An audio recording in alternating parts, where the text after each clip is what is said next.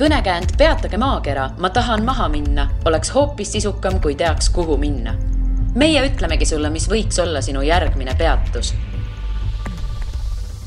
Tere, head kolmapäeva ja head uut aastat. Minu nimi on Liina Metsküla ja see on jätkuvalt Õhtulehe reisipodcast Järgmine peatus. Me alustame aastat sellise põneva riigiga, nagu on seda Laos. Ning täna on siin samas see laua ümber, kus me istume 3 inimest, kes on viimase 2 jooksul käinud Laoses. Üks on mina ise, nii et ma olen täna ka saatekülaline ja meil on siin Robin Roots, Õhtulehe fotograaf. Tere, Robin! Tere! Ja meil on siin inimene, kes on igas saates siin, aga ta istub tavaliselt kõrval lauas ja hoolitseb selle eest, et heli oleks korras ja me saaksime selle edastada kuulajatele. Tere, Sten Koolman! Tere, Liina, aitäh kutsumast. Väga meeldiv on lõpuks ometi osa sinu saates saada. Sa oled oodanud seda kogu selle aja, eks ju? Märgime ära, et ma tegelikult täna teen täpselt sama asja, mida ma tavaliselt teen, lihtsalt räägin juurde. Ehk siis topelttöö on sul täna? Topelttöö on praegu, jah. No aga Laos selline põnev koht, et ma tahtsin küsida kohe alguseks, et kui palju te enne Laoses teadsite, aga Robin šokeeris mind sellega, et sa ei tema teine kord Laoses, et sa vist teadsid natuke rohkem, eks ju? No jah, ma ikkagi olin käinud ja näinud, et nagu päris uus asi ei olnud. Küll aga kui ma sinna esimest korda läksin, siis ma ei teadnud sellest mitte midagi. No aga ma siis küsingi seda, et miks sa siis tol korral läksid ja kuidas see niimoodi juhtus? Me tahtsime sõbraga pikalt puhata ja siis mõtlesime, et seda oleks teha Aasias mõnus. Lendasime ühe otsa piletiga Bangkoki ja vaatasime, et mingi 2 tunni pärast läheb lend Laosesse. Tundus põnev ja läksime ja jäime 8 kuuks. Päris äge. Jaa, täiega. Aga palju sa siis teadsid sel hetkel Laosest? Mitte midagi. Absoluutselt mitte midagi. Nagu sa, vähemalt kui sa nägid seda linna, sa teadsid, et see Vientiane või mis iganes pealinna hääldus on seal? Ma ei teadnud Vientiane ega mitte midagi. Väga julge otsus. Ainuke asi, mis ma teadsin, oli see, et viisa saab piirilt.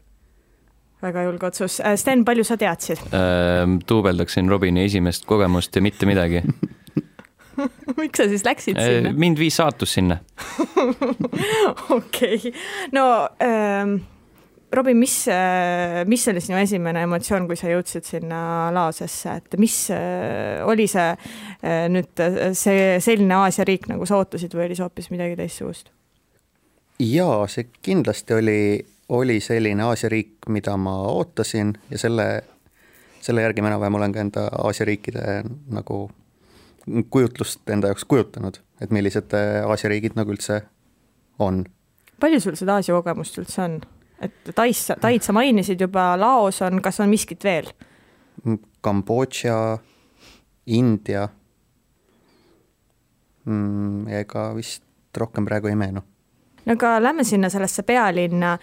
Mul jäi ikkagi küsimus õhku Vientiane, kas seda hääldatakse niimoodi, sest ma ei ole siiamaani päris täpselt aru saanud. Seda hääldatakse Vientiane. Ehk siis müsteerium on nüüdseks lahendatud. Jah, et kui sa ütled Vientiane, siis kohalikud saavad aru, mida sa mõtled. No me jõudsime kõik sinna Vientiane'i. Missugune see pealinn on? Ma tegelikult isegi Vientiane'i enda jaoks võrdlen üsnagi Tallinnaga. Okei, see on minu arvates huvitav võrdlus. See on päris hea. Hall, sombune, nukker. Tegelikult rahvast on seal umbes sama palju. Liiga tihe liiklus ei ole võrreldes muude Aasia kohtadega. Ja siuke mõnus, pigem rahulik linnake. Mis sina ütled selle peale, Sten? Rahulik on, ma arvan, väga hea sõna, kuidas Vientiane kirjeldada. Minu probleem on muidugi see, et me alustasime Vietnamis enda Aasia reisi ja kuna Ho Chi Minh oli äärmiselt kaootiline, siis peale seda tundus Vientiane nagu ääretult välja surnud linnana. Et seal võrreldes nagu Vietnamiga ei olnud seda elu ja melu nii palju. Aga see meie probleem, millele me püüdsime vastust leida, on see, et kus see kesklinn on. Et on seal Vientiane'is üldse mingit kesklinna? Oled sa leidnud kesklinna? Mis asi see on üldse? Nii palju kui mina Tallinnas on ju kesklinn. Olen Vientiane'is nagu ringi liikunud, siis seal on nagu sellist, minu meelest on nagu mitu keskust nii-öelda. et üks on siuke nagu hästi turistikeskus, mis on jõe ääres ja siis on edasi, on seal bussijaama ümbrus ja mingisugused sellised nagu keskused veel, aga et nagu sellist nagu tüüpilist ühte suurt nagu kesklinna asulat minu meelest mina pole leidnud. Et on sellised väiksed kolded pigem? Jah, pigem minu meelest jah. No seal on üks selline vaatamisväärsus nagu Patuksai monument, võidumonument, ma ei tea, kas ma hääldasin jällegi õigesti, mul pole aimugi, aga kui me sõitsime bussiga seal, siis ma nägin Google Mapsis, et selline monument seal on ja mõtlesin, vot see raudselt on kesklinn, vot see kindlasti on kesklinn. Ja siis me läksime sinna ja nagu ma ei tea, see oli minu meelest täpselt samasugune, nagu oli võib-olla kilomeeter eemal, võib-olla paar poodi oli rohkem. Et ma ei tea, minu jaoks on see nagu natukene müstiline koht, et mida ma siis nagu vaatama lähen, et mida ma peaksin seal vaatama selles linnas? Kas keegi teab, mida peaks vaatama seal? Ma arvan, et see on nagu ideaalne hetk tutvustada enda saates uus rubriik lugeja küsimus. See on väike viktoriin, kes teeb kõige parema pakkumise kuulajate seast, saab auhinna. Aga tegelikult... See on idee tasand, see ei pea nagu praktikasse muidugi aga tegelikult mul on endal paar vastust olemas juba, sellepärast, et me käisime kuskil, me ju ikka seal Vientianis käisime, aga see ei olnud kesklinnas.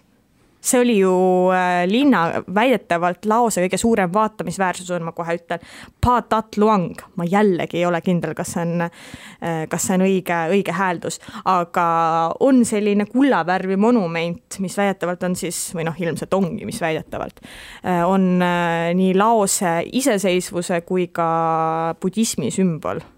Et kas see on siis selline... asi. Robin Ots üldse käinud, sa vaatad mind sellise näoga, et sa vist öödega mütsid. Ma ei ole kindel, et ma seal käinud olen, jaa. Mis tegid seal Vientianis? Niisama nautisin seda mõnusat rahulikku eluolu ja ma ei tea, käisin turu peal hotellis ujumas, et ma selline kõige suurem vaatamisväärsuste vaataja tegelikult ei ole. No, et jah, seda suurt monumenti, mida sa mainisid esimesena. Seda nägid? Seda ma ikka võrriga mööda sõites mõned korrad nägin. Ma hüppan sellest Phatat Luangist sinna tagasi selle võidu monumendi juurde, et ma lugesin, et see on Prantsusmaast iseseisvuse saavutamise puhul siis loodud, aga naljakas on see, et ta näeb välja nagu triumfikaar Pariisis. Et see on selline nagu, et see on nagu, et on ka sellise ju pika allee lõpus. Ja siuke mõlemal pool on hästi suured mingid sõidurajad ja lai tee ja... Et suhtkond selline, jah. Ja selle allee nagu, jah, tal nagu ühes otsas, seal samas otsas on ka minu meelest see kuninga palee või mingi valitsuse hoone. Seda ma vist üldse ei näinud. Sten, sa nägid või? Ma ausalt öelda tükk aega mõtlesin, millest te räägite, alles siis, kui te mainisite seda triumfikaart, alles siis tuli mul meelde, et mis asi see täpsemalt on, aga ma arvan, et see ütleb nii mõndagi selle kohta, kuivõrd meeldejääv linn Vientiane on.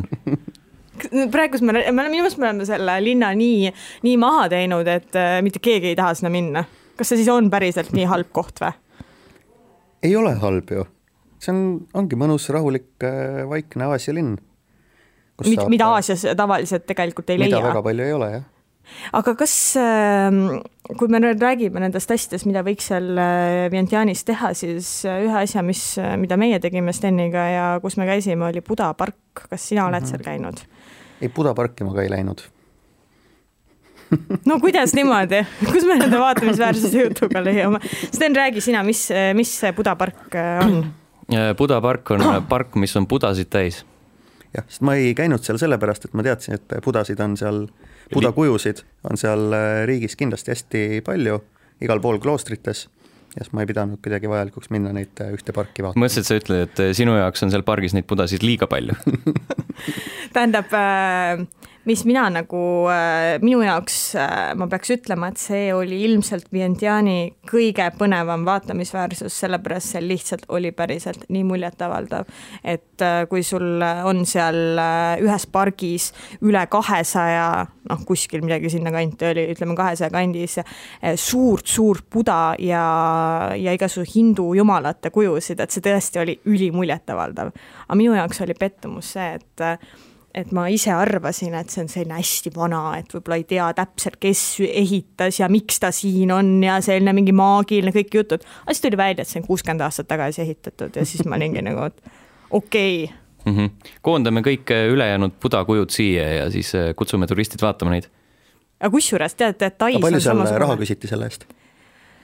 See on, ma arvan, et see võis olla 20 000 kippi, ehk siis 2 eurot äkki inimene, mis oli nagu väga odav ja et kõige kallim tundus esialgu olevat sinna sõit, sellepärast et mina olin lugenud, et seda sinna tasub kindlasti minna ja sinna saab nii bussi, tuk-tuki kui ka taksoga. Kuna ta oli 25 kilomeetrit, 25 kilomeetrit siis pealinnast, enne vist jäi ekslikult, et ta on pealinnas, ta on pealinna lähedal.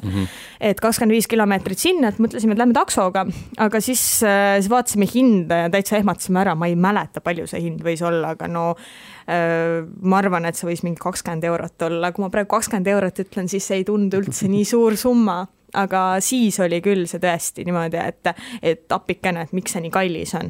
Aga siis tuli välja, et bussiga on väga okei minna ju. Et see oli selline mõnus buss, mis seal samas bussijaamast, mida sa mainisid, kus elu käib, kuigi bussijaamasid on vist ja mitu on ju.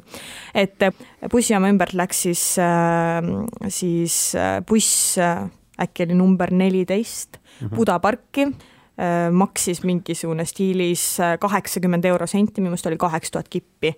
80 eurosenti, sõitis mingi tund aega ja olime seal, et tegelikult see oli üliodav sõit. Ja kusjuures see sõitis täiesti Tai piirist mööda. Aga Tai ongi seal ju kohe üle jõe. Ja ongi, et täpselt me olime niimoodi, et me olime Tai piiri, konkreetse piiripunkti ääres. Ehk siis, kui me oleks maha läinud, siis me oleks võinud siis Taisse minna. Ma ei mäleta, kas siin on viisat vaja enne või saab seal koha peal. Saab koha peal. No vot, oleks võinud minna. No näed siis, maha magatud võimalus. Aga sellega oleks sul läinud keeruliseks, sest ma olen korra käinud Laosest niimoodi üle piiri Tais. See viisavärk, et 30 päeva saab läbi ja tuleb käia. Et Tais sai Laosesse väga viisakalt, hääletasime ennast seal mingi piir oli ja siuke sild läks üle jõe, et Taisse minna. Ja jõudsime Taisse, tegime need viisa asjad ära ja siis tahtsime tagasi minna, aga selgus, et Tai raha meil ei ole ja Laose raha neil ei kehti ja eurod ei sobi, aga nagu jalutada ei saanud, sest oli ette nähtud, et tagasi saab ainult mingi liinibussiga, mis sõidabki üle silla ja tagasi. Ja siis ikkagi hästi pikalt vaidlesime seal ja vahetasime mingi 5 eurot selle 2 hästi odava bussipileti vastu ja siis saime alles tagasi. No vähemalt olid need vahetuspunktid seal, et saite vahetada. Ei, see sama piirivalvur tädi vahetas meile. Nii selline väike haltuura ots kiirelt. Ta sai aru, et me oleme hädas ka, et No sina, Robin, tegid sellist põnevat asja, et sa sõitsid mööda riiki rolleriga. Jaa. Miks? Selles mõttes, et kui ma esimest korda seda kuulsin, kui ma ei olnud veel Laoses käinud ja ma mõtlesin, et sa sõidad Aasias rolleriga, siis ma mõtlesin, et sa oled puhta hull. Et see kindlasti on mingisugune suitsiid, sa ei tule elavana tagasi, kui me mõtleme nüüd Ho Chi Minhi liikluse peale, mis oli absoluutselt pöörane, siis kuidas sinul tuli see enne mõte? See tuli sellepärast, et rolleriga on seal kindlasti kõige mugavam ja parem ringi liikuda. Saab minna igale poole, ma ei sõltu ühestki bussist ja kui ma jõuan mingisugusesse külla, mis mulle meeldib, ma võin sinna jääda ja ma ei pea seal bussijaama juures endale otsima ööbimist, vaid saab nagu igal pool ringi sõita, vaadata, mis on kõige parem ja siuke nagu vabadus on sellega. Ja liiklus siis, kuidas kommenteerid seda? Liiklus. Võrreldes muude Aasia maadega on seal liiklus väga rahulik. Ainult pealinnas on siuke mõned ummikud vahel, aga muidu teid on seal üsnagi vähe, kõvakattega teid. Ja autosid seal väga palju ei sõida. Nüüd nendel halbadel teedel? Ei, ka headel asfaltteedel ei sõida väga palju. Et ainukene koht, kus riigis oli nagu siuke suurem liiklus, oli 2 linna vahel, mis oli pealinna ja Vang Viengi, mis on siuke turismimeka, et nende vahel oli ainuke tihedam liiklus. Aga kas sa siis ostsid selle rolleri või sa rentisid või mis süsteem sellega oli? Kui ma käisin esimesel korral, siis me ostsime endale rollerid. maksime selle eest äkki umbes $300 ühe rolleri eest ja pärast müüsime sama hinnaga maha. No see on ju päris hea diil. Ja muidugi on. Ärimees. Vahepeal pidi ainult parandama natukene. Mis siis juhtus? No ikka mingisugune, ma ei tea, ketti õlitada ja kumm läks katki ja niisugused nipet-näpet vahel kustus tuli ära ja siis jälle aku pealt ei läinud käima ja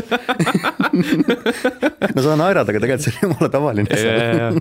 Seda on aru saada, sellepärast, et seal neid remonditöökodasid on kurat iga nurga peal. Igas külas on vähemalt 2 tükki, üks on küla alguses, üks on küla lõpus, võib-olla vahel. See võib-olla ei jõua sinna teise poolne muidu. Aga seekord me rentisime, sest me olime nii lühikest aega seal. 8 nädalaks rentisime. Kas see kõik need parandustööd, mida sa siin ette lugesid, kas sa oskasid sa kõike ise teha või sa reaalselt neid küla alguses ja küla lõpus olevates töökodades olid püsiklient? Ma pigem olin ikkagi püsiklient, et oleks nende parandustöödega ilmselt ka ise hakkama saanud muidugi, aga ei tassi ju tööriista komplekti ega generaatorit või mingit sellist asja kaasas, kompressorit. Palju see rent siis maksma läks, et on see majanduslikult mõistlik? Rent läks 2 nädalaks läks jämedalt öeldes €100 ühe rolleri kohta, mis on minu meelest väga mõistlik hind. Aga bensiin ka juurde ju, kuidas sellega on? Bensiini kulus jah, mingisugune 2-3 euro eest päevas, mis on jällegi nagu mõistlik. No meie jällegi rollerit ei rentinud, meie sõitsime bussiga.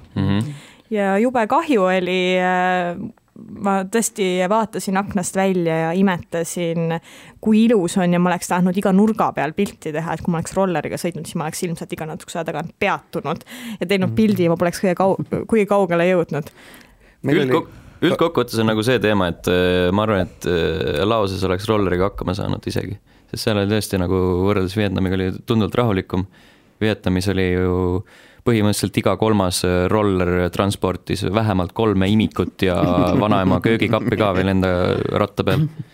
Põhimõtteliselt oli küll niimoodi. Muidugi jällegi, Laoses rolleriga on see, et me olime hästi ettevaatlikud sõites. Või mina vähemalt olin, ja ma kogu aeg rõhutasin sõbrale ka, et nagu sõidame hästi ettevaatlikud, et kui me kukume, see on nagu, see on ikka täitsa perses nagu. Sest minu pass on seal pealinnas rolleri rendi kohas pandis, et me nendega minema ei läheks nende rolleritega. Ja ma ei tea, lähim arst on Tais, et kui sa kukud, siis on nagu jama vaata, et nagu kuidas me viime need rollerid tagasi, saame mu passi ja siis viime sind haiglasse üle homme või? See on päris hea. Mismoodi see hästi ettevaatlik välja nägi, et stiilis 15 kilomeetrit tunnis ja järgme liiklusreeglid? Ei seal mingid väga suuri reeglid ei olnud, aga et lihtsalt, et nagu oleks mõnus ja hea sõita, et siuke üle 70 väga ei tahtnud kihutada. Ja... need võtavad lausa nii palju välja või? Proovisime, siuke üle soti läks kindlasti. Ma olen päris üllatunud. Need on sellised, mis on nagu Eesti rolleri kujuga, aga võimsust on seal ikkagi 2-3 korda rohkem. Seal on kõik piirajad maha keeratud ja kõik... Ei, seal ma arvan, et ei ole neid kunagi peale pandud. Seda ka. Kui te hästi ettevaatlikult sõitsite, kas tajasite inimesi närvi ka seal või, et pekkida siin tuigerdab 50-ga mul ees, miks me 100-ga ei sõida? Ei, me ikka üldiselt olime selles liiklusvoolus, et kui kohalikud sõitsid, siis me nagu enam-vähem ikkagi sõitsime nende sabas, et rekkatest ja asjadest tuli ikka mägiteedel küll mööda sõita. Need mägiteed olid päris sellised särtsakad, et see tee oli selline, et ma ei tea, kas see üldse teeks saab nimetada, et tuli kohe meelde, kuidas sõbrannaga Gruusias rentisime auto ja mõtlesime mingil põhjusel, et võiks mägedes sõita tavalise mingi linnaautoga ja siis oli küll probleem, et kas me üldse siit elusalt või terve autoga välja tuleme. Mulle tundus, et need lausamad olid täiesti samasugused, et täiesti pöörane, et kuidas sulle tundus? Ei, aga see ongi just kõige mõnusam. Mägedes sõidad kurviline tee tsikliga või rolleriga. Meie kurviline tee, mis seal juhtus? Meie sõitsime minibussiga. Ühel hetkel bussijuht jagas reisijatele väikseid kilekotti igaks juhuks, et kui ühel hetkel nagu särava näoga mulle otsa, kas soovid ka oksekotti, mõtlesin, mida pekki nagu. Liina kahmas muidugi igaks juhuks, ma mõtlesin, et ma olen nagu sõke, näitan iseloome, et ütlen, et ei ole vaja. Õnneks ei olnudki vaja, aga küll õnneks oli vaja. Mul ka ei olnud vaja. Ja, meie saime ilma hakkama, aga kohalikud inimesed üllataval kombel mõnes mõttes, sest võiks ju arvata, et nemad nagu on valmistunud selle teekonna jaoks, mis neid ees ootab, aga tuli välja, et ei olnud. Üks meie kõrvalistuv noormees vaikselt oksendas selle kotikese täis ja siis üks tädike suutis reisi jooksul lausa 3 korda seda enda kõhtu tühjendada. Peale esimest korda oli muidugi meil paus, kus kõik inimesed uuesti täitsid enda keha ja sõid. Ehk siis see tädike raiskas seal esimeses peatuspunktis kindlasti enda raha, sellepärast, et ta selle jälle pärast hiljem välja ropsis. Seda ma ei näinudki, et ta veel uuesti kõhu täis. Ja siis muidugi, kui sul on see ropsikotike käes, siis kuidas sa sellest vabaned, viskad aknast välja lihtsalt. Siis, ma ei tea, mõtle, kujutad ette, et sa elad kuskil asula, siis mingi buss sõidab mööda ja siis sealt visatakse välja väike ropsipommike, mis niimoodi plahvatab plärtsudes lihtsalt. Ma ei suuda, mul läheb süda pahaks. Päriselt, ma ei taha. Aga selle üle on ju kõik need hulkuvad kassid ja koerad kindlasti hästi. Mul läheb veel rohkem süda pahaks. Me peaks, ärme sellest enam räägi. See oli vastik, et ma tõesti... Kui ikkagi keegi mul kõrval ropsib, nagu see noor härra tegi, siis ma lihtsalt kiiresti lükkasin endal kõrvaklapid pähe ja panin muusika kõvasti ja lihtsalt vaatasin pingsalt aknast välja, et ma ei saaks aru, et mis seal toimub, sellepärast, et see oli tõesti niimoodi, et ei olnud meeldiv. Aga see poiss ka järgmises peatuses ostis mingisugune kilekoti täie krõpse ja ma ei tea. Aga seda tuli koju. Ja seda ta ei hakanud sööma peale seda. Tema teadis, ta teadis paremini juba. Teadis, mis seal võib tulla. Ja. Selles mõttes, et teda tuleb kiita, tema oksendas väga vaikselt, aga see tädi kõõksus seal ikka päris korralikult. Täiesti müstika, aga mina ei kuulnud. Kui sa ütlesid, et sa arvasid, et kohalikud on harjunud, minu meelest on ikkagi see, et need kohalikud väga palju seal ringi ei reisi, vaid on üsnagi paiksed veel. No samas see oli selline lühem teekond nagu paar tundi, et see konkreetne, millest me räägime, oli Vientianist Vang Viengi, mis on 4 tundi, aga nad ei teinud ainult tervet teekonda, et nad kuskil poole tädi vist tuli muidugi peale Vientianis ja ma ei mäleta, kus ta maha läks, kas läks Vang Viengis või mitte. Et sellised nagu paari tunnine ots, et ma ei tea, kas see on Laose mõistes suur reisimine. Minu meelest pigem, nii palju kui mulle on seal mulje, et pigem nagu on suur reisimine.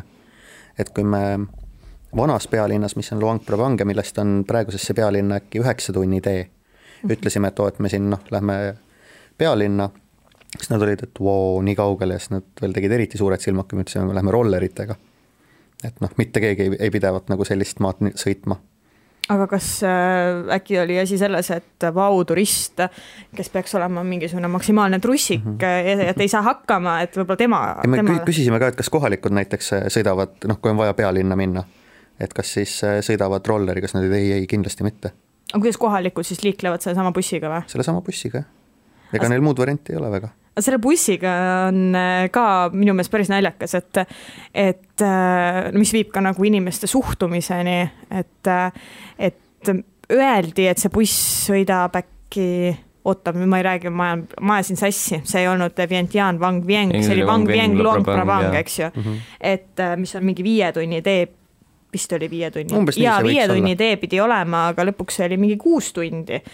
Vähemalt, et alustame sellest, et me seal ootasime bussijaamas, et buss peaks väljuma juba ja siis bussijuht seal hängib lihtsalt teiste bussijuhtidega, lihtsalt paneb supsi, mis iganes on ja mõtlesin, et okei, et ma saan aru, et Aasias asjad käivadki niimoodi, et 10 mintsa vähemalt oli, 15 on ju, pekki 25 minutit oli juba möödas, siis ma mõtlesin, et ma lähen küsin, eks ju, et mis värk on, et nagu sõbralikult, et millal nagu muidu sõitma hakkame. See oli siis 9.25, kell 9 pidi minema.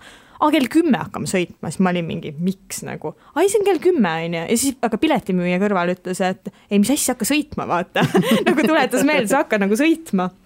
Ja siis ta lõpuks hakkas sõitma, ja siis mõtlesingi, et kas inimestel ongi nagu selline suhtumine, et minu loogika oleks see, et sa et sa teed oma töö ära ja siis on sul vaba aeg. Aga tal on jumala ükskõik. Et kas nagu asjad käivadki seal niimoodi?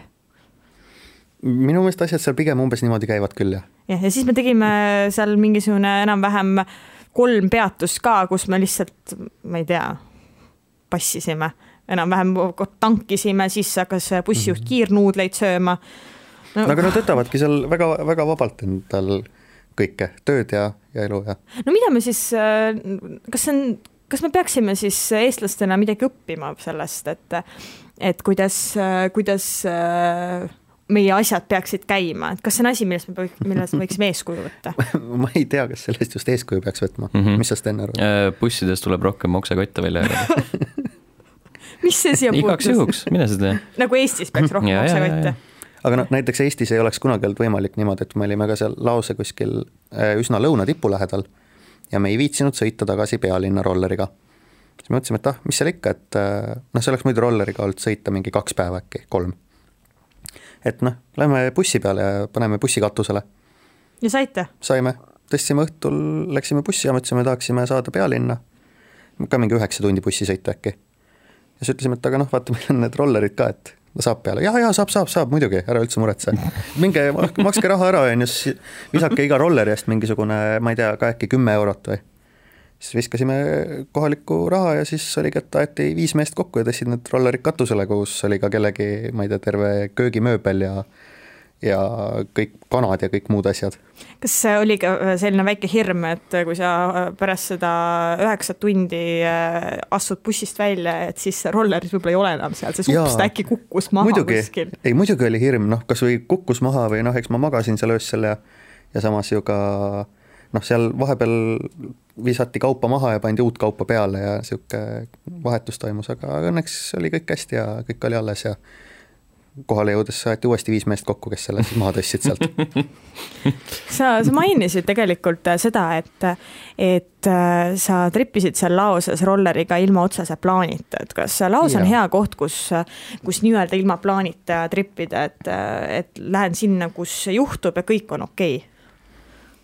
Jaa, minu meelest on laos selline koht, kus niimoodi ilma plaanita minna saab, sest hosteleid on üsnagi palju, need ei pruugi küll olla mingisugused, ma ei tea, kuidas ma ütlen. No need võivad olla ka siuke kõva katusega telgid, aga ikkagi majutusasutus on, kus sa ööbida saad. Katus on pea kohal. Jah. Ma saan aru, et sa ööbisid mingisuses kõva katusega telgis. Ja ka sellist tuli ette seal, jah. Mida see kujutab endast ette, nagu selgita mulle, mis on kõva katusega telk? Umbes bambusest seinad ja väike lagi ja siis on üks pirn seal laes, mis kõik sääsed ja putukad ligi tõmbab ja väike uks ja siis seal on siuke hästi kõva madrats ja siis sai seal ööbida. Ja palju võiks sellises kohas ööbimine maksta? See oli vist üks öö oli 5 eurot. Päris hea diil. Ja hommikusöök ei olnud hinnas. No siis ei olnud jah, siis oli halb. Sa ütlesid, et hosteleid on seal palju, et mina väga palju seal, väga palju turiste ei märganud, et mingites kohtades oli palju turiste, aga ma ütleks, et siiski turiste on vähem, et kellele need hostelid on mõeldud? Või siiski sa vaidled mulle vastu, et turiste on küllalt seal? Ma ütleks, et seal ikkagi on turiste. Seal ongi hästi palju ka, kes käivadki tervet riiki läbi matkamas ja võtavadki endale rolleri või kuidagi niimoodi reisivad seal. Et jah, kindlasti on sellised 2-3 suuremat kohta, kus on rohkem turiste, mis on siis pealinn, vanapealinn ja vanapealinn siis Luang Prabang, eks ju? Ja Vang Vieng on kohad, kus on palju turiste. Aga teistes kohtades ikkagi, kui hostelites ööbida, siis 2-3 ikkagi näeb üldjuhul ka teist turisti seal, ka hästi väikestes külades. No seesama Luang Prabang, mida sa siin mainisid, et kunagine pealinn kuni siis kommunistide võimule tulekuni 1975. aastal, vist oli niimoodi. Meile samamoodi väga-väga meeldis ja seda isegi Lonely Planet tegelikult soovitab kas 10 või 20 parima nüüd Tai, Laose, Kambodža ja Vietnami vaatamisväärsusena. Et mis on see, mis teeb Luang Prabangi selliseks ägedaks kohaks? Kuidas teile tundub? Ma arvan, et kui rääkinud meie isiklikust sellest Laose kogemusest, siis minu arvates vähemalt me läksime nii-öelda progressiivselt paremuse poole, et alustasime Vientianist, Vang Vienist ja siis Luang Prabangi ja... Parem niipidi kui teistpidi, on? Jaa, parem niipidi, jaa. Praegu on nagu Laoses väga hea mulje, vähemalt minul on. Et selles mõttes teistpidi oleks väga nukker olnud isegi. Aga Luang Prabangi see võlu seisnes selles, et see oli kõige viisakam neist kolmest. Et see nii-öelda see põhitänav, mille peal me kõndisime seal ühel õhtul ja järgmisel päeval, siis see nägi välja esinduslik, ütleme nii. või siis oli ta nii turistikas, et ta on selle ja seda ka, ja seda niikuinii. Aga noh, see ongi vast, mis tegi ta nii-öelda. See tegitas sellise koduse tunde peale seda, kui oled nagu mingi nädal aega otsinud kesklinna ja vaadanud kõiki neid hütikesi, kus kohas rollerid parandatakse ja ma ei tea, mingid karburaatorid segi pekstakse. Aga samas ma ütleks, et Vang Vieng oli turistikam kui Luang Prabang. Kuidas teile tundub? Jaa, kindlasti. Seal on nagu ka turistidel on vahe. Et Vang Viengis käivad noored joomas, Luang Prabangis... seal oli, ma jõingi enda ainsa kokteili. No võt, sa läksid õnge. Lao Sunrise, mis oli lao viskiga tehtud. Nii et võt, ma käisin ka joomas seal. Aga Luang Prabang on siuke vanad grupireisijate meelissihtkoht kindlasti. Aga seal on ka hästi palju spaasid, et see vist ongi nagu nendele vanematele inimestele väga meeltmööda. Ja kindlasti võiks olla. Oi jumal, mulle oli see ka väga meeltmööda, ma hullusin lausa seal, kui ma nägin spaade hindu, et ütleme niimoodi, et ma ei ole kuigi suur selline massaažis käia Eestis või noh, nagu ma käisin umbes 2 aastat tagasi viimati, sest mulle kingiti see sünnipäevaks. Aga kui ma nägin Luang Prabangi spaade hinnakirju, mis on muide siis tihti peale nagu restorani menüüd on pandud õue, et saad seal sirvida ja vaadata. Valik on suur. Ja valik on suur. Valik on liiga suur. Valik on ei ole liiga suur, leiab ikka, aga lihtsalt 6 eurot tunnise massaaži eest. Mitu tundi järjest võtsid? Ma võtsin 1 tunni järjest, aga ma võtsin järgmisel hommikul ka. Võtsin järgmisel hommikul veel jalamassaažiga otsa, mis oli samuti 6 eurot. Oleksin siin kas või võtnud igasugused näohooldused ja kõik maniküürid ja pediküürid, aga siis ma sain aru, et tegelikult mul ei ole üldse nii palju aega. Vot raha oleks küll seal olnud, et tõesti see oli ikka super hinnad. Ja laomassaaž üldse oli selline hästi huvitav, et selline väga väänamine, et minule ta väga ei istunud, et Sten, sulle meeldis rohkem. Ja, täitsa okei oli. Aga see on uskumatu, kuidas need hästi väikesed tüdrukud suudavad väänata nagu niimoodi, et tegelikult on isegi päris valus ikkagi. No sa võtsid mingi kõvema massaaži mulle. Ei, ma võtsin andke seda mingi tavalist, mis teil on siin. üks tavaline, palun. Ja hästi armas oli see, et pärast seda pakuti ju alati tassteed, et istu veel korra natukene, ma ei tea, puhka sellest raskest tööst, massaažist. Pidid korra ümber keerama ja püstid nagu tõusma.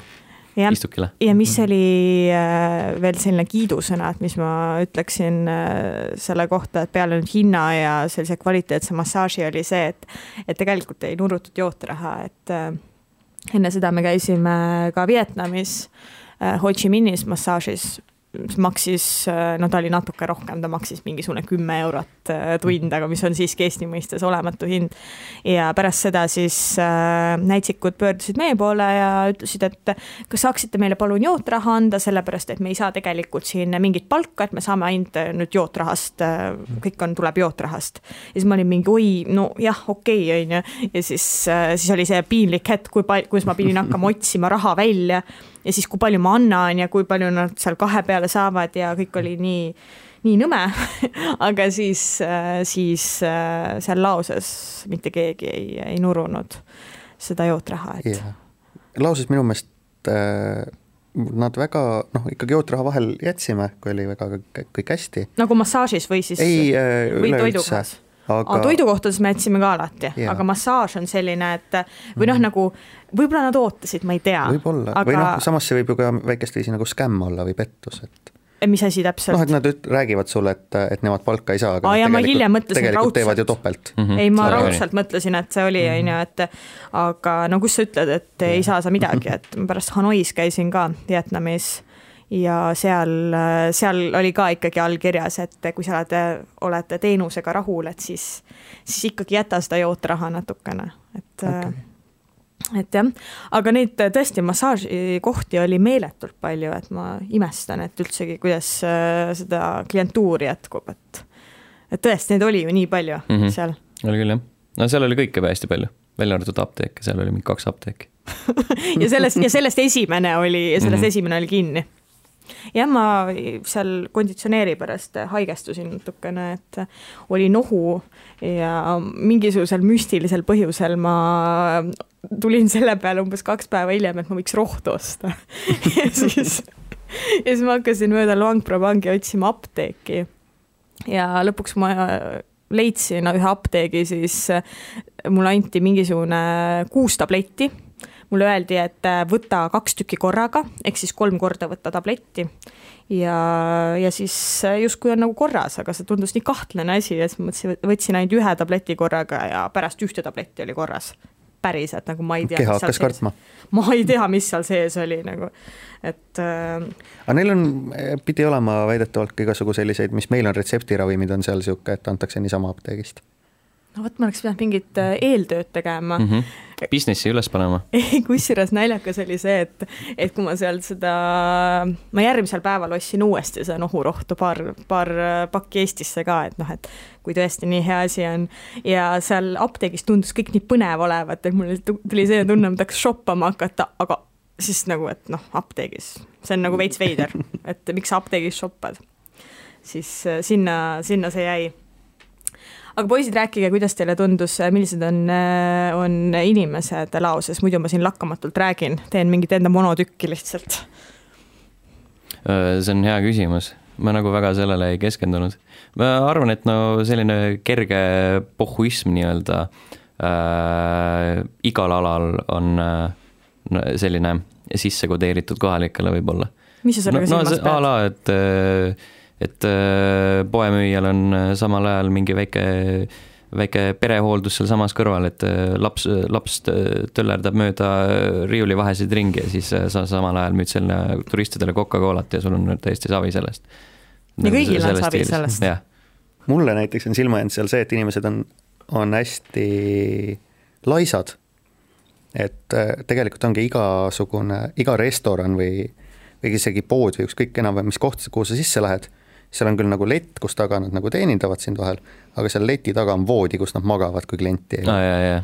Meil oli ju see, kui Wang Vin seal bussijaamas ootas, mis oli ka selle vetsus käimine, sellest maksad on ju, siis seal on laud ja siis selle laua taga mingi tibi lihtsalt magab seal kogu aeg, siis kui keegi tuleb, siis mingi pistab pea üles ja võtab see raha vastu ja siis keerab teise külje ja magab edasi. Ja see on igal pool, kõikides asutustes on seal niimoodi. Ma lihtsalt, kui ma seda tüdrukut seal vetsu juures magamas nägin, siis ma lihtsalt mõtlesin, ma loodan, et see ei ole su kodu siin. Ma loodan, et see on lihtsalt mingisugune töökoha magamine. Kulge, see oleks... Mis te näärete? See on päris hea. Ei, mul oleks jumala kahju mõelga inimese, kui sinu kodu oleks mingisugune haisev välipeldi. Ei, see ei olnud vetsus. See oli vetsu kõrval, mingisugune nagu... No siis on ju kus linnas või kohas see oli? See oli Wang Vengi bussijaamas. Okei. Suure tõenäosusega ta kodu on ka umbes sama suur nagu see voodiala, aga siuke lihtsalt ikkagi ka mingid bambusest seinad on seal. Kurb, on kahju. Aga nad on ise hästi rõõmsad selle. Mis mulle jäi silma võrreldes nüüd Vietnamiga oli see, et inimesed ei taha sulle niivõrd teha tünga. Et Vietnamis ikkagi oli see, et sul kogu aeg mingisugune radar pidi käima, et kus tahab mulle tünga teha, et kus ma maksan 2 eurot rohkem. Et Laoses nagu võis kõigi chillilt võtta, et ei olnud nagu sellist probleemi, et keegi sulle mingisugune skämme hakkab nagu ette söötma. Et tegelikult oli nagu, minu jaoks oli näiteks, ma ütlen enda arvamuse, enda Aasia riikide kogemuses, ma ütleks, et need on ühed sümpaatsemad ja mina olen nõus sinuga. aga kuidas, miks sinu arvates on? Sest nii palju, nad ei ole nii pealetükkivad ja nad ei taha sulle iga sekund kõike maha müüa. Saad tänaval rahulikult jalutada ja ei teki kogu aeg sellist tunnet, et kas ma nüüd saan petta või just sain petta, mis on siis nagu teistes Aasia riikides nagu hästi kerge tulema. Võib-olla on see seotud ka sellega, et nad on seal kõik budistid, et see on ju selline kõige rahumeelsem usk, et kus sa ikkagi tahad inimesele head, et sinu eesmärk ei ole nagu ainult halba teha ja tünga teha, et see võib olla nagu sellega, ma arvan seotud. Enamus meestest on olnud ka mungad mingi aja oma elust seal. Mul tulebki praegu meelde, et kõik mehed, mingi info oli, et kõik mehed peavad oma elu jooksul olema vähemalt umbes 6 aega mungad. Ja umbes niimoodi see vist ongi neil, ja. Mis meenutab mulle, et kui ma lähen sinna Vientiani tagasi, siis sellel, mis see nüüd oli, mul on kirjas Phatat Luang, kõige suurem vaatamisväärsus. Seal oli ka vist äkki mingi munga kloostrikene ja siis nii vahva oli, kuidas olid munga rõivad olid järjest niimoodi riputatud, et niimoodi need oranžid riided rippusid, et see oli nii armas vaatepilt, ma tegin kohe pilti sellest. Üks viimaseid hotelle või hostelid, kus me Laoses ööbisime, rääkisime hotelli omanikuga juttu ja tema ütles ka, et et me siin, siin on natuke korrast ära, et me siin praegu teeme siukesi suuri hooajatöid, et ta läheb ülejärgmisel päeval läheb kloostrisse mungaks või mingiks kõrgemast või mungaks või mingiks asjaks. Ja see jõudsime ka, et ta on kunagi lapsena käinud, seal ei olnud, aga et nüüd tal ikkagi, et ta läheb sellepärast, et tema vanemad on kuidagi siis nagu konservatiivsed või nagu soovivad, et ikkagi poeg käiks seal munga koolis veel natukene aega, sest mõtlesin, et nüüd on poisil nagu jama lugu, et läheb mingiks paariks aastaks sinna. Selgus nädalaks. Hästi elame. Aga mõtlengi, et tegelikult neil vist on tänapäeval mungana ka selline suhteliselt moodne elu, et me nägime küll, kuidas seal munga noormehed rääkisid telefoniga ja ma ei tea, ma arvan praktiliselt scrollisid ka seal, ma ei tea, Facebooki või mingisugust, ma ei tea, kas seal on Facebook tegelikult. Ma ei ole kindel, et seal ei ole see keelatud. Ei ole. Et tegelikult on, et see elu on ei ole üldse nii eraklik, mulle tundub. Ilmselt, et nad on seal ikkagi selle väga, väga selle osad. Aga Laos kui riik, et ta on hästi vaene, et kuidas see inimeste elus näha on, et mina isiklikult näiteks ei märganud väga palju vaesust, aga ma lugesin jälle, et see on meeletult vaene riik. Et kuidas teile tundub? Mulle tundub, et nad saavad vähesega hakkama. Mida sa sellega silmas pead? Et nad elavadki mitmekesi suure perega koos selles ühes väikeses majas ja kasvatavad seal kanu ja lehmasid ja pesevad ennast tänava ääres tulevast mingist ühisest kaevust ja pigem ikkagi võib öelda, et tegemist siis on ju nagu vaese kohaga. Aga mida ma ise nagu mõtlesin, ma ei näinud ühtegi inimest kerjamas. Kas te nägite kedagi kerjamas tänaval? Mul ei tule meelde, kus oleks viimati. Pealinna Night Marketi juures on mingid kerjajad seal, aga muidu ei ole väga küll. Mis see on siis selline nagu hot koht, kus nagu saab kerjata? Kui sa oled ka võib-olla jalast ilma jäänud, siis on seal nagu lihtne turistide tähelepanu võita ja mõned kipid teenida. Sten, kas sina nägid kedagi kerjamas? Ja ma ei pannud tähele. Tõenäoliselt kuskil oli, aga mitte minu vaateväljas. Ma mõtlengi just see, et mu küsimus oligi sellepärast, et ma ei näinud mitte ainsatki kerjast, mis oli nagu mu jaoks hästi-hästi üllatav, et oleks kohe arvanud, okei, see on järelikult jõukas riik, pärast natuke lugesin tausta, et tegelikult on selle kandi üks vaesemaid. Aga... Ja vaesemaid on aga mingis mõttes sellepärast, et neil on kõik asjad üsnagi kallid võrreldes muude riikidega. Nagu nende jaoks siis? Nende jaoks. Või üleüldse võrreldes, kui võrrelda näiteks võtta Tais, et inimene läheb turule ja ostab endale, ma ei tea, kilo riisi, siis Laoses on see vähemalt kolmandiku, kui mitte poole võrra kallim turult. ma just mõtlesingi seda, et meie jaoks, kes me tuleme siit Eestist, Euroopast, ma just vaatasin, et pagan hinnad on nii odavad, et nendele siis on selline. Nendele ilmselt on ikkagi kallis, jah. Meil on jah, odavam, jah. Aga räägime natuke hindadest, et meenutage, mis olid teie jaoks sellised, okei, see on nagu täiega odav. Pudeli viskit 1 euro. Okei. See tuli väga kiirelt. Nii, ja palju sa viskid siis Eestisse tõid?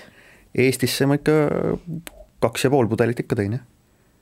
2,5 pudelit? Jah, üks oli väike pudel, mille ma kinkisin ära. Siis teine oli suur pudel, mille ma pidin ära jooma sõbraga, kellega ma eelmine kord lauses käisin. Ja üks veel ootab oma aega. No sa enne saadet siin tegelikult juba rääkisid oma põnevatest alkokogemustest, selles mõttes, et nagu mina ütlesin, mina terve selle nädala jooksul, mis ma lauses olin, 1 kokteili jõin. Mina ei tea alkoholist midagi, ma tean, see oli laoviskiga. Küll aga sina tead seda alkoholi asja päris hästi. Jaa, võib nii öelda, et ma ikkagi pea iga õhtu natukene viskit võtsin. Iga õhtu tipsutasin. Et kõht oleks korras, ütleme nii. Nii. Aga seal on, jah, põhiline kange alkohol on lao, mis on siis kas lao, ma ei teagi, kas viin või viski. See on mõlemat, nad kutsuvad mõlemat asja samamoodi, lao. Siuke kange, umbes 40 volline alkoholne jook, mida nad siis koha peal riisis teevad. Vahel teevad külade vahel ja panevad pudelisse ja müüvad inimestele. Vahel tuleb mõnest suuremast tehasest. Ja seda on nii valget kui ka pruunikat värvi. Ja see pruunikas lao oli minu meelest iga kord erineva maitse ja erineva värvusega. Kuigi see pudel võis nagu üsnagi ehe välja näha. Äkki sellepärast ei olegi selge, kumb ta on, et kas viin või viski? Et see võib muutuda? Võib muutuda, jah. Ja mis siis oleks saanud, kui see oleks hoopis näiteks midagi mitte joodavat olnud? Kuidas sa selles kindel said olla? Ühe korra ühes hästi väikeses külas oli muidu hästi hirmus magades, pidi ka minema õhtul poodi ja väikese viski ostma. Miks hirmus oli? Tead, pime koht, mingisugune sääsed lendavad, seinasid väga ei ole ees. Ja siis pidi ka minema poodi viskit ostma, aga see oli tõesti nii nagu vaene ja väike koht, et seal isegi nagu sellist margi alkoholi ei müüdud vist.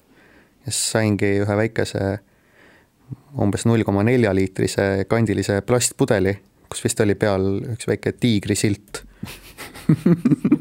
Enne selle tarbimist ma igaks juhuks guugeldasin, et kuidas eristada metanoli etanolist. Okei. Ühe korra sa ostsid kilekotis ka alkoholi? Jaa, see oli puhtalt nalja pärast, et kilekotiga endale viskit osta, aga kui kohalikud ostsid ja siis mõtlesin, et mis see siis nagu halvem on. Aga kus kohas kilekotiga sai alkoholi osta? Et kas see reaalselt oli mingisugune toidukauplus või oli? Ei no mis kauplus, nagu need lause väikesed poekesed on siukesed väikesed putkad, kus müüakse krõpsu ja kommi ja seal müüdi kilekotiga viskit? Kilekotiga viski oli ka väljas, jah. Vot see vaatamisväärsus see jäi täielikult nägemata, mul on see tunne. Aga hind ei olnud minu meelest soodsam kui, võib-olla oli natukene soodsam, kui osta nagu seda nii-öelda õiget asja. Sten, millised olid sinu alkoholikogemused? Üks kokteil Vang Viengis ja siis samal õhtul vist ostsin purgiolud ka. Kuidas õlu oli? Kas see oli see Tiger või? Kas see, mis igal pool Vietnamis oli, kas Tiger oli laose teema ka või? Ma ei mäletagi ausalt öelda, vist ei olnud. Ma ei tea. Ma pean uurima kohtadest. Sul olid märksa kasinemad kogemused alkoholiga? Märksa kasinemad ja ma kilekotiga ei ostnud. Kõik oli ametlikes anumates. Mul on kusjuures päris kahju praegu, et ei saanud sellist asja läbi teha, et ostaks alkoholi kilekotiga. See oleks suveniirina hea olnud, kilekotis alkohol. See oleks kindlasti hea mõte olnud. Kas te läksite tagasi ka laosesse? Mis te mõtlete? No mina olen juba tagasi läinud sinna. No, aga kas see on koht, mis kutsub tagasi? On see? Ma arvan, et nüüd on mingiks ajaks on mul sellega nagu ühel pool, aga samas kindlasti tahaks sinna kunagi veel minna, vaadata vaadata, et kuidas on riik muutunud, kui nad endal selle uhke raudtee valmis saavad kunagi, mis nad ehitavad sinna. Mis raudteed nad ehitavad? Ei teagi sellest. Hiinlased ehitavad neile Hiinast pealinna ja siis võib-olla isegi sealt läheb edasi Kambodžasse raudteed umbes 400 kilomeetri pikkust. Mis peaks siis hakkama neile ka ühel hetkel raha sisse tooma, mingid turistid liiguvad rohkem? Kohalikud saavad kindlasti palju rohkem liikuma, sest muidugi on 2 suurema linna vahe on 9 tundi bussiga, siis rongiga läheb see, ma ei tea, 2 tunni peale. Sten, mis sa mõtled, kas see võiks olla koht, kuhu tagasi minna ja miks? Ma arvan, et väga ei viitsi. Okei. No täpselt nagu ma alustasin enne ka, et kõige saatuslikum hoop oligi see, et me alustasime Vietnamist, kus on nagu seda elu ja melu oli nagu jõhkralt palju ja et Laos on nagu ilus riik ja looduse poolest ja nagu jutust sai aru siis rahulikum kõvasti, aga samas selle poolest ka natuke igavam. No aga minul oli jällegi vastupidi, et kui oli Laos ja oli Vietnam, siis minu jaoks oli Laos sümpaatsem. Et mina kuidagi, võib-olla on asi selles, et ma ei ole kunagi saanud Aasiaga seda päriselt seda nagu ühendust kätte, et ma arvan, et see ei ole niivõrd minu koht, aga Laos on minu lemmikriik Aasias nüüdseks. Minuga. Nii et jaa, väga äge, et kui me siin rääkisime, et tegelikult on Vientiane on igav ja siis on siin seal turistid ja kõik asjad, et tegelikult on ju lahe koht, mida külastada ja ma ei tea, minule isiklikult see meeldib.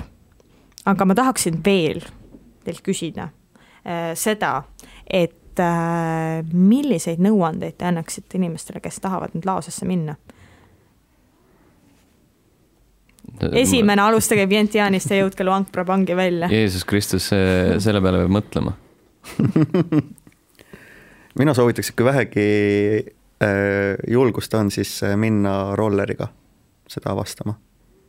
See teeb nii palju vabamad käed igal pool, sa saad igal pool peatuda ja teha ja olla nii vabalt ja mõnusalt.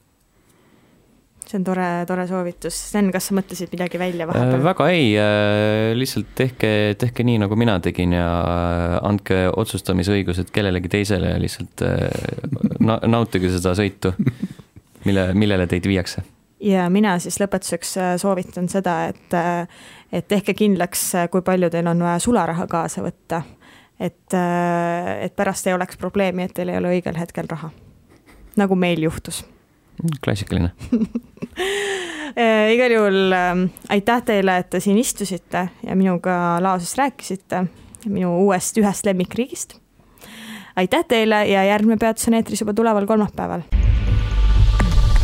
Kuula meid igal kolmapäeval Õhtulehest, SoundCloudist või iTunesist ja ära unusta meie podcasti tellida.